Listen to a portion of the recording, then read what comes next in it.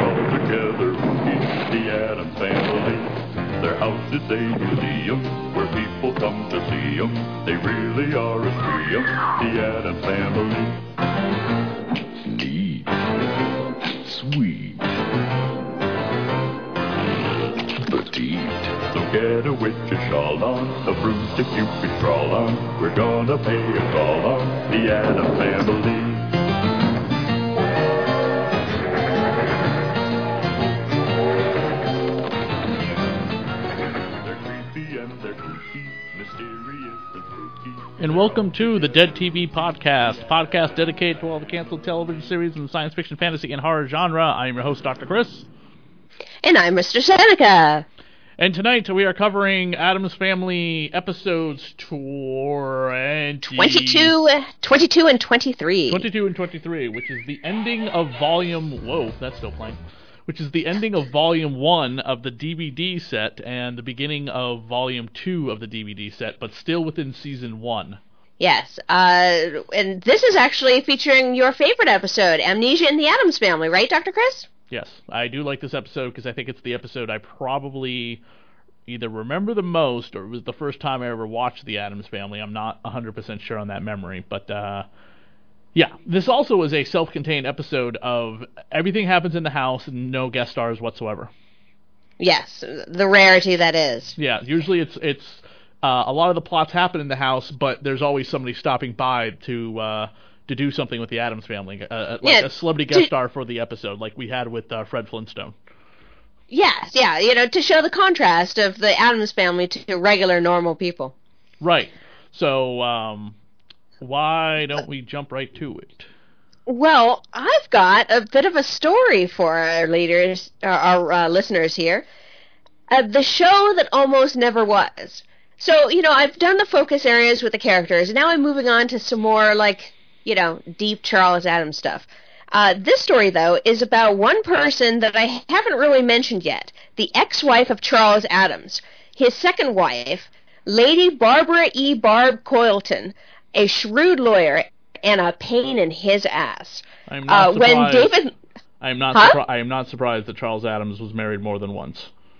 He was actually married 3 times. I'm not surprised he was married more than twice. The last one stuck, and that was T. Addams. The second wife was a lawyer, and now her notoriety in the legal system of the time was that, she'd pop into the room and immediately everyone gets a headache. When David Levy, the independent TV producer and former VP of programming at NBC, approached Charles Addams, he was worried Charles Addams was worried about putting them on TV might make the family look strange and kind of ruin his characters. But David Levy won over Charles Addams and things began to move forward. By September 1st, 1963, there was a preliminary agreement for the TV show.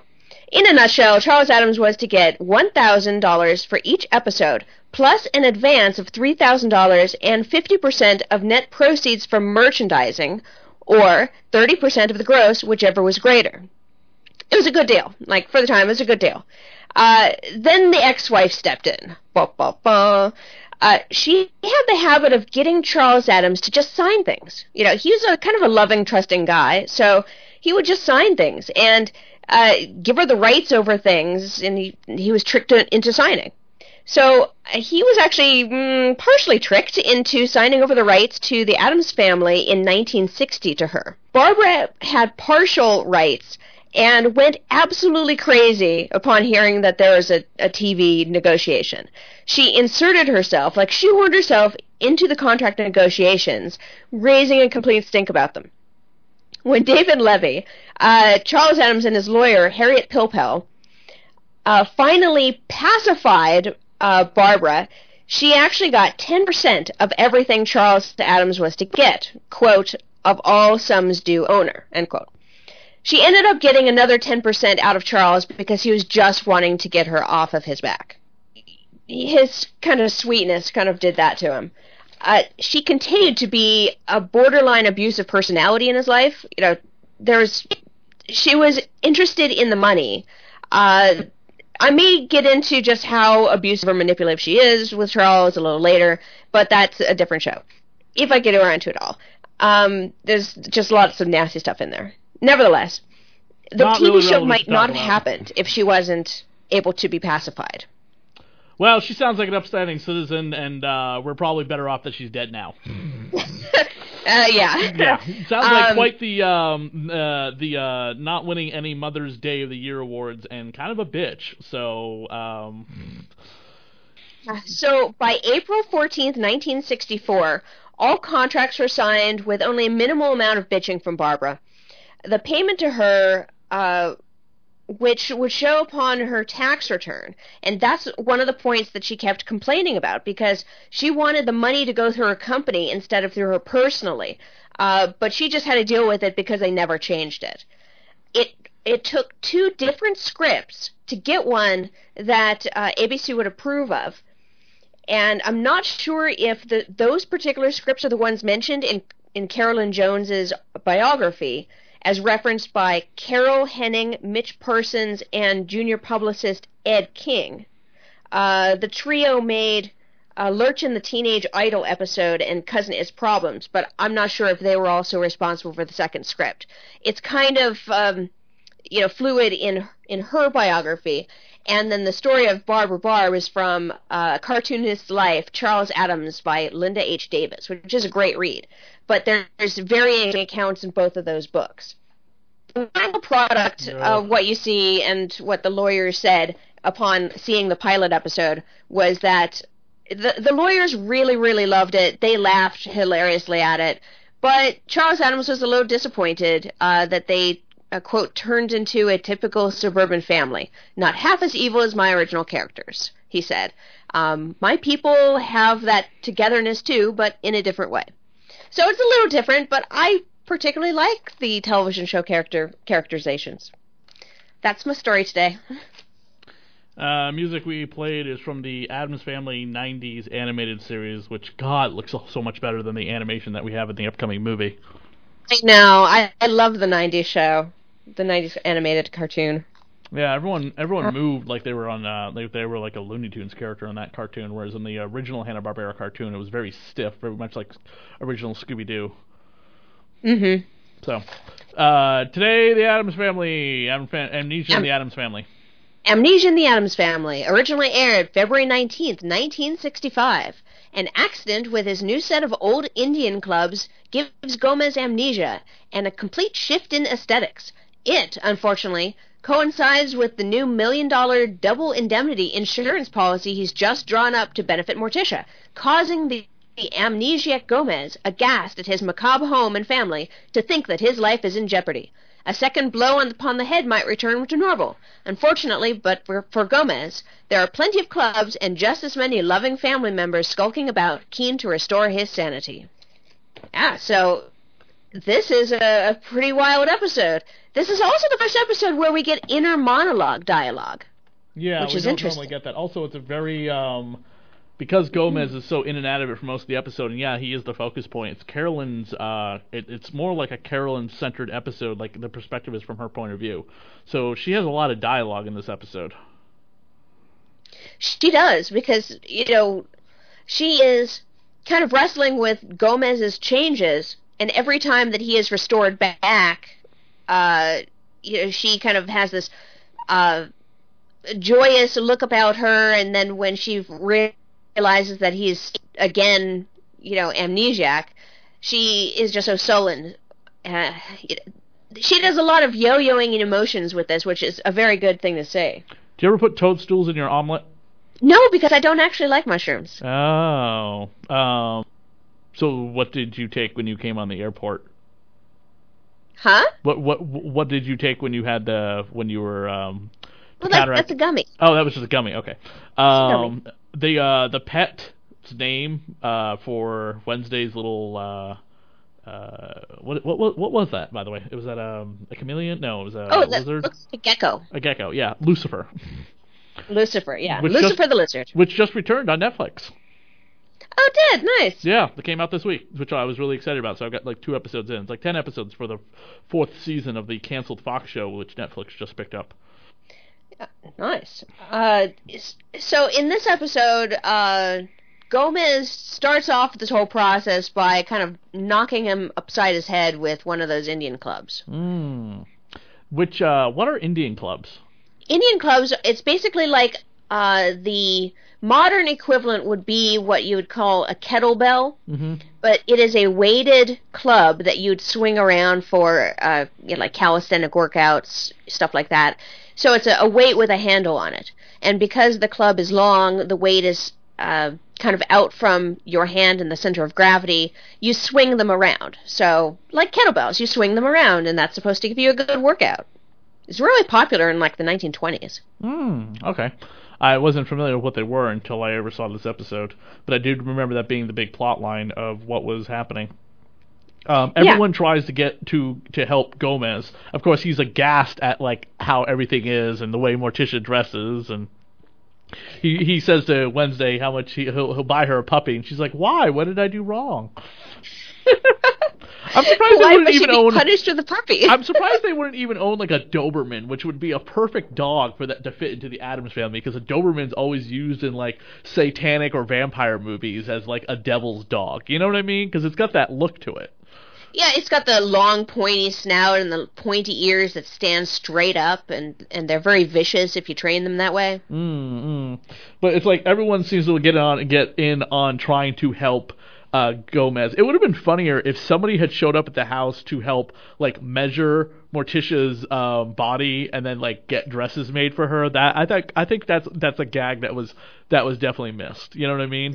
We could have gotten like Morticia's measurements. We could have gotten some of the sly innuendo that we get from that type of the very Addams Family 60s humor we would get from it. Yeah. Although I mean, I would love that type of scene, but the humor of just having her surrounded by these floofy, parasols and dresses, and the look of disgust on her face is amazing.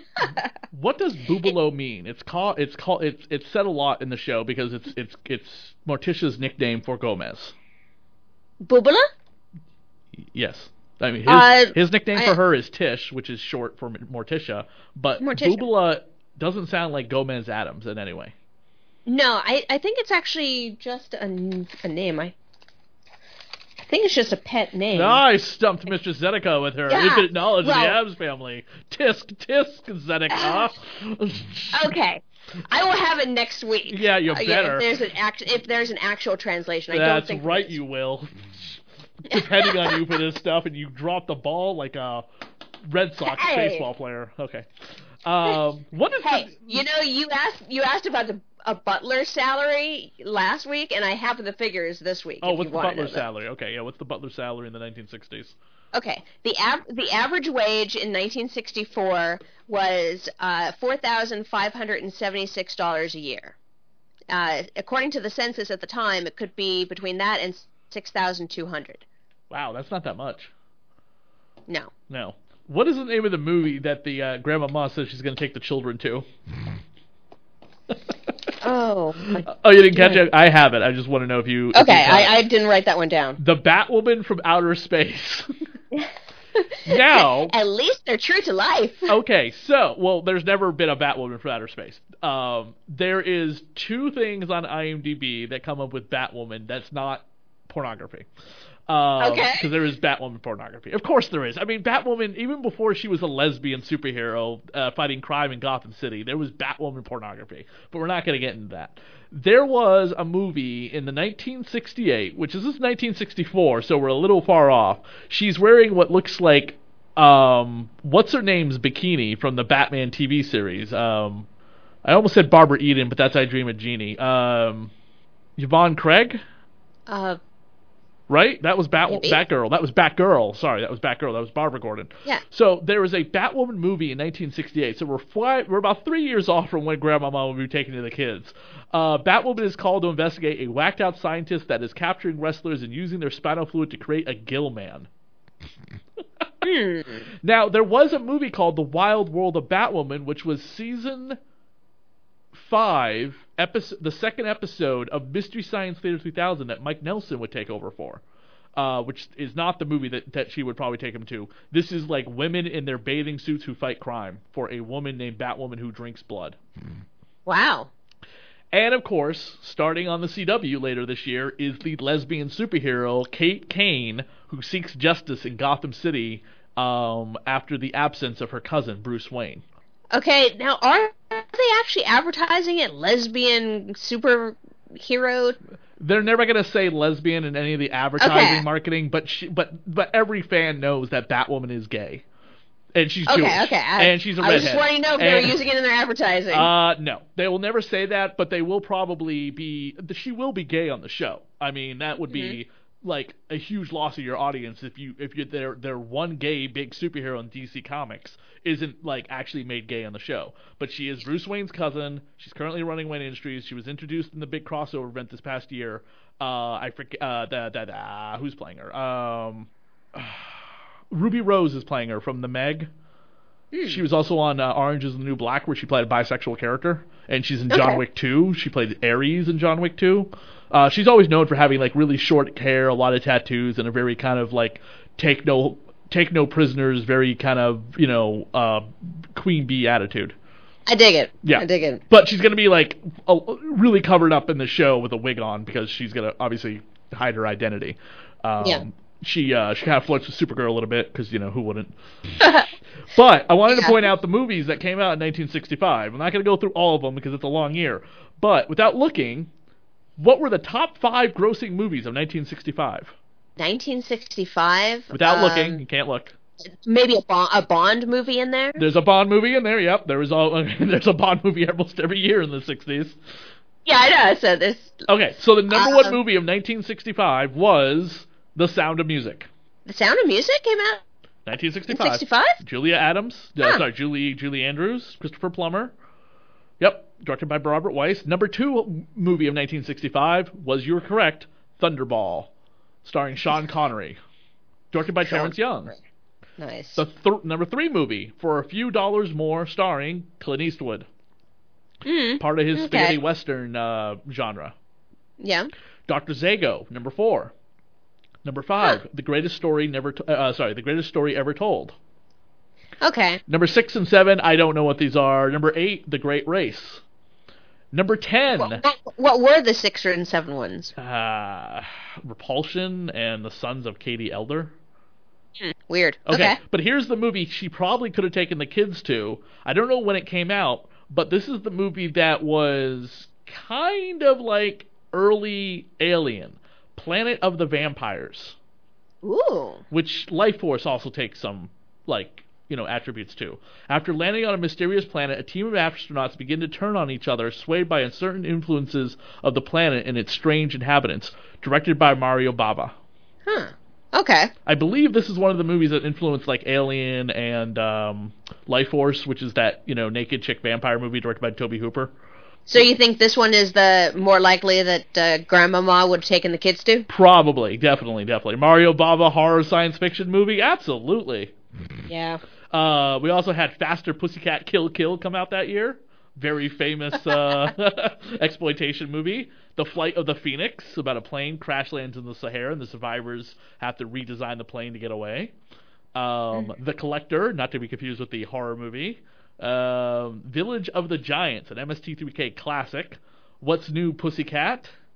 Portrait in Terror. Whoa. The Possessed. Long before we had The Exorcist, we had The Possessed. Maybe the prequel to Crocodile Dundee? Major Dundee. A movie my son has seen multiple times. Godzilla vs. Monster Zero, otherwise known as Godzilla vs. King Ghidorah. Nice. Yes. I'm looking forward to that new Godzilla film. Yeah, definitely. And that's pretty much it for any movies that I can think. I'm not gonna. I mean, there's like 2,000 movies that came out in the 10 years. Yeah, that's good enough. Yeah, that's good enough. But those are some of the movies. But I believe The Planet of the Vampires. If you've never seen it, I'd highly recommend checking out. It's a Mario Bava movie, and it's very. Again, I'm almost positive this is the movie that it was like, got like influenced like Life Force and Alien in a way. I know Life Force is based on a novel, but it's got like, like they go up into space, they bring something back with them, and kind of fucks up the crew kind of story. Okay. Which is what happens in both Life Force and Alien, Whereas in Life Force, she sucks the energy out of people with her awesome naked body. Sorry, I love Life Force. when Gomez is now not under the influence of his amnesia, he's his normal self. And but when he is under amnesia, he keeps accusing Morticia of trying to kill him for the insurance money. And Morticia says, "You must believe me, Gomez. I would no more harm you than a vulture in its nest." He said, because she's so kind to animals. Then, of course, the vultures, they're circling already. Yeah. So, I did do a little bit of research on amnesia, because this is one of those favorite television and movie tropes, Yeah, you someone cannot gets get hit on the amnesia head. this easily. Yeah.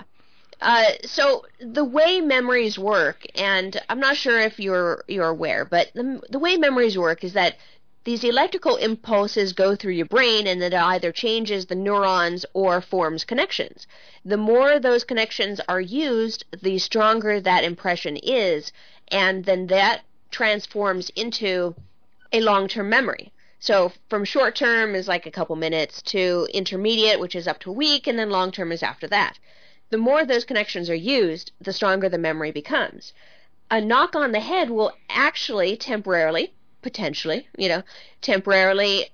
remove your ability to access the memories, because if you consider it that it is an electrical impulse, when that connection has been severed by that blow to the head, the brain's been knocked around inside the skull, concussion and whatnot, it is trying to locate where those plugs are for those electrical impulses. And sometimes it takes a little while. Like after an auto accident, you might not have clear memories for, a good 10 minutes or so if you were knocked around. The types of amnesia usually portrayed in television and movies is either an anterograde amnesia, meaning the person can't remember new information, like in Memento, or like this one, which is retrograde amnesia, where the person can't remember events before the incident. Usually this type of thing gets resolved on its own. A knock to the head will not restore memories because of the way it works, is that when you actually get a concussion or get this traumatic amnesia blow, it's causing brain damage to the structures of the limbic system, the hippocampus and the thalamus. So the brain is actually swollen in effect if the knock is hard enough. So another blow to the head won't fix that. It might make it worse. And there's really just time and bringing back memories, pictures, photographs, sense, to help kind of trigger and recalibrate where those electrical impulses are supposed to go in the brain, and therapy. And that's really the only cure. There's no instantaneous cure for amnesia. It just takes time. It's a common trope in television for a 45-minute episode. I mean, every kind of genre show, I think, has done it at one time or another. Yeah. Quantum Leap, various Superman shows, various superhero shows in general. It's like it kind of gets overplayed because you're just like, oh boy, here we go with this or whatever. I don't think Supernatural would have done it, but yeah, it's a such stupid a common trope, especially when you grow up and you know how things work in the world or whatever. It's like, okay, this is dumb. As a kid, you're like, ah ha ha, this is funny. Oh no, they're gonna spend the next 20 minutes trying to get them to remember. So it's also a quick like flashback episode sometimes. So it's basically their way of like not having to film a whole episode because it's a bunch of clips from previous episodes. Yeah. Lazy writing. Yeah, a little bit. So, but then Uncle Fester loses his memory, who by the end of the episode still has his memory loss. Yeah, because that was done in basically a switcheroo because Morticia couldn't hit Gomez on the head while looking at him, so Fester convinced Gomez to hide behind a curtain with him, and Morticia clocks Fester instead of Gomez. And therefore, like, the switcheroo happens again, and Fester lost his memory. Who's Fester? Yeah. Jinx and Sue. Yeah, it's a really funny episode. When Morticia is told to call him Doll Boy, just the way that she pronounced it. Okay, Doll Boy. I liked what Morticia was feeding her plant as hamburgers. Mm-hmm. Looks like meatballs, though. I mean, it's in black and white, so it's really hard to tell, but they didn't look like hamburgers. When I'm thinking like someone serving something hamburgers. They are like. And so the next episode is The Thing is Missing, which is episode 1 of volume 2 of the second collection of the Addams. Second disc set. Yeah. So on the second collection, which I don't have handy with me, but I wanted to watch the commentary until I realized it was just sign language and Cousin It going and I'm like, nope, okay, I'm not doing this, because as much as I like Cousin It, I could not sit there for a half an hour watching him going no, thank you whatsoever. I think it's cute they do the sign language thing, or if that's even sign language that thing is doing, but that is the commentary now for the next several episodes for this box set until we get to season 2. I think we get back to the Addams Family Historian that was on season 1. I really like that guy in the show because he's got to be still alive, because that box set's only like a few years old. So oh yeah, Stephen Cox is still alive. We seem to be doing a lot of CBS shows. Maybe we get CBS to sponsor us. We did Friday the 13th. We got the Addams Family happening right now. We're going to do War of the Worlds. I'm seeing a theme here with the amount of coverage we're giving CBS, by the way. I'm not sure that Addams was CBS. It's a CBS DVD set. Oh, well, they might own it now. Originally it wasn't. Why? What channel was it originally on? Let's see here. It was, I believe, in NBC. One sec. I have some of these books. It's ABC. Originally ABC TV. Oh, okay. Yeah, it's owned by CBS. So, episode 23 of season 1, Thing is Missing, originally aired March 5th, 1965. When Thing goes missing, the family discovers he's been Thing-napped. Gomez spearheads an investigation when Thing disappears. So, in this one, we have a private investigator. Yeah. Before we get to the private investigator, there was I wanted to point out about Wednesday's toy bat. Mm-hmm. Well, you just don't see that. You don't really see that often. Oh, her toy bat? Yeah. How many kids do you know have a toy bat that plays it like that? It's usually like dolls or bears. Well, I mean, I have a little. The niece of my partner, Ripley, who is actually named for Ripley, the character from Aliens. Oh, really? Ripley, yes, she was actually named after Ripley. Oh, my God. And her middle name is Audrey, after Audrey 2, the plant.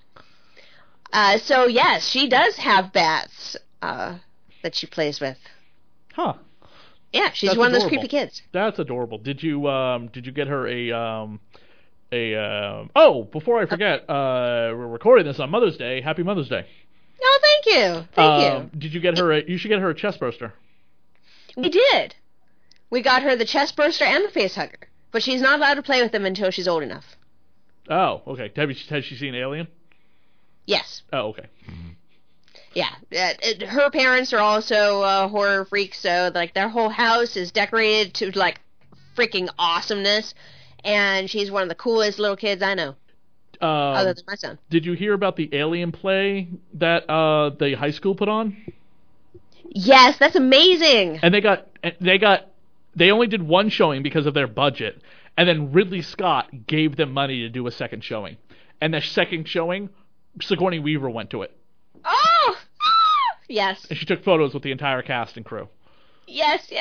Yeah, Ridley Scott, of course, he's probably not going to fly all the way out from England where he lives to go to this high school production of Alien. But when he heard about it, he immediately wired them a check for like some absurd amount of money. You know what I mean? Awesome. Not a lot, not a huge amount, but enough to do one more production. Because better than Grease, I'll tell you that. Oh God! You know what? I said to somebody the other day. I said to somebody the other day when I went and saw Avengers Endgame for the third time that give it like 10 or 20, 30 years, they'll make the Avengers into like a like some high school will start the Avengers production with start with like the freshman class, sophomore, junior, senior. So by the time they're seniors, they'll do like Endgame, but they'll start with like Iron Man, Captain America, and Thor's origin, play. And then the second, they'll do the phases of like the Marvel Universe through high school. I guarantee somebody in high school is doing an Avenger production at some point. They're not going to want to do Sound of Music. They're not going to want to do Grease, or they're not going to want to do Bye Bye Birdie or Pippin or Wizard of Oz. Yeah. None of that. They're going to want to do the Avengers. Yes. They're going to want to dress up. I agree with you. Yeah, totally. So, all right, on to the episode. Okay, so the episode really begins off with them doing a hair-brushing daisy chain, which is pretty fun, a whole family activity, brushing everyone's hair. But Thing gets pissed off because Fester complains a little bit about the back scratcher that Thing is using on his head, and he just throws the back scratcher and basically slams his box and stomps away.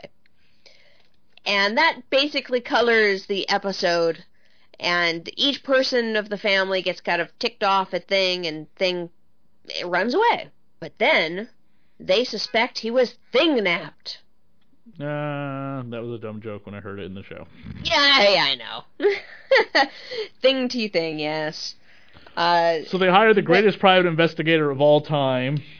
I have his name written down. Sam Diamond. Sam Diamond, who definitely sounds like a gumshoe that you would see in like a an old detective show. Yeah, like the Sam Spade, it's same type of thing. I don't know why Sam is such a strong detective first name, but it is. It's used a lot. That actor was 82 years old when he passed away in 2004 and was played by Tommy Farrell. Was on Heart to Heart and Here's Lucy, which is, I'm assuming, the I Love Lucy follow-up show. Perry Mason, Breakfast at Tiffany's. He was on an episode of the Beverly Hillbillies. The Adventures of Rin Tin Tin. Let's see, I'm trying to pick out stuff that I've seen. Oh, he was in the first ever in theaters Superman movie, Atom Man versus Super. No, I'm sorry, that's not it. That's the. Damn it, I screwed that up. The first Superman movie was Superman versus the Mole Man. This is the I think the serial Atom Man versus Superman. He had a long career that started back in 1944. Yeah, definitely. With a uncredited at the time, but something called Winged Victory. Not sure if that's a movie. I'm not. So I kind of again picked out what I knew of stuff that I've seen or at least heard of. Yeah, he definitely fulfills the detective look about him. Yeah, because I love the way Gomez and Morticia like describe him as like, oh, he's always wearing a trench coat. And I'm like, well, that could be any private investigator. I thought they were going to say Sherlock Holmes for a minute there. Yeah. It's the tropes tend to come out in the Addams Family since it's a very campy show, but that one did not come out. So they insist on paying Sam Diamond with diamonds from their diamond mine. Although he ends up at the very end of the episode giving them back the diamonds just to get out of the whole deal, because having the hand come up out of the cemetery plot just kind of freaked him out. And then they put the ad out there, or the the wanted, looking for things, and a homeless man brings them a bunch of things, and they pay him $250. But I'm trying to figure out like what the garbage is that the homeless person brought to him, or he's a junk collector. Maybe he's not homeless. He's a junk collector, I think. It looked like the immediate thing in Morticia's hands looked like an octopus fez hat. Kind of looks like a fez hat with some octopus legs covered in fur with an eyeball on it. Definitely fulfills the description of a thing, but it's not their thing. Lots of unique objects, I have to say. It seemed like there was more than just standard-of-the-mill junk. But turns out that the entire plot was Thing putting himself up for ransom as a test to see how the Addams if they would pay for him, and if they valued him and cared for him enough to actually pay for it. Which they did. But it is of my opinion that you never test someone without their knowledge, because you're just setting yourself up for disappointment. If they didn't go the route where they were going to pay the ransom, they would have probably gone through the police, and then that wouldn't have completed his little imaginary test. So, anyway, Thing comes back, and people respect him a little bit more for being Thing. The guest stars that we had for the episode were better than the actual plot of the episode of Thing disappearing, because it's like, okay, so he's just a hand running around? Is it like in the Addams Family movie? Well, since the movie, since when did they actually start doing the Thing as a disembodied hand? By the way, is the guy who shows up with the junk, is that Charles Wagenheim? I think so. I think that's Mr. Boswell, as they called him. So, yeah, that would be the junk dealer, Charles Wagenheim. He was in a movie called The House on Telegraph Hill, which I've seen. He was in The $6 Million Man. The Untouchables, very well known. The Lawless Years, Alfred Hitchcock Presents.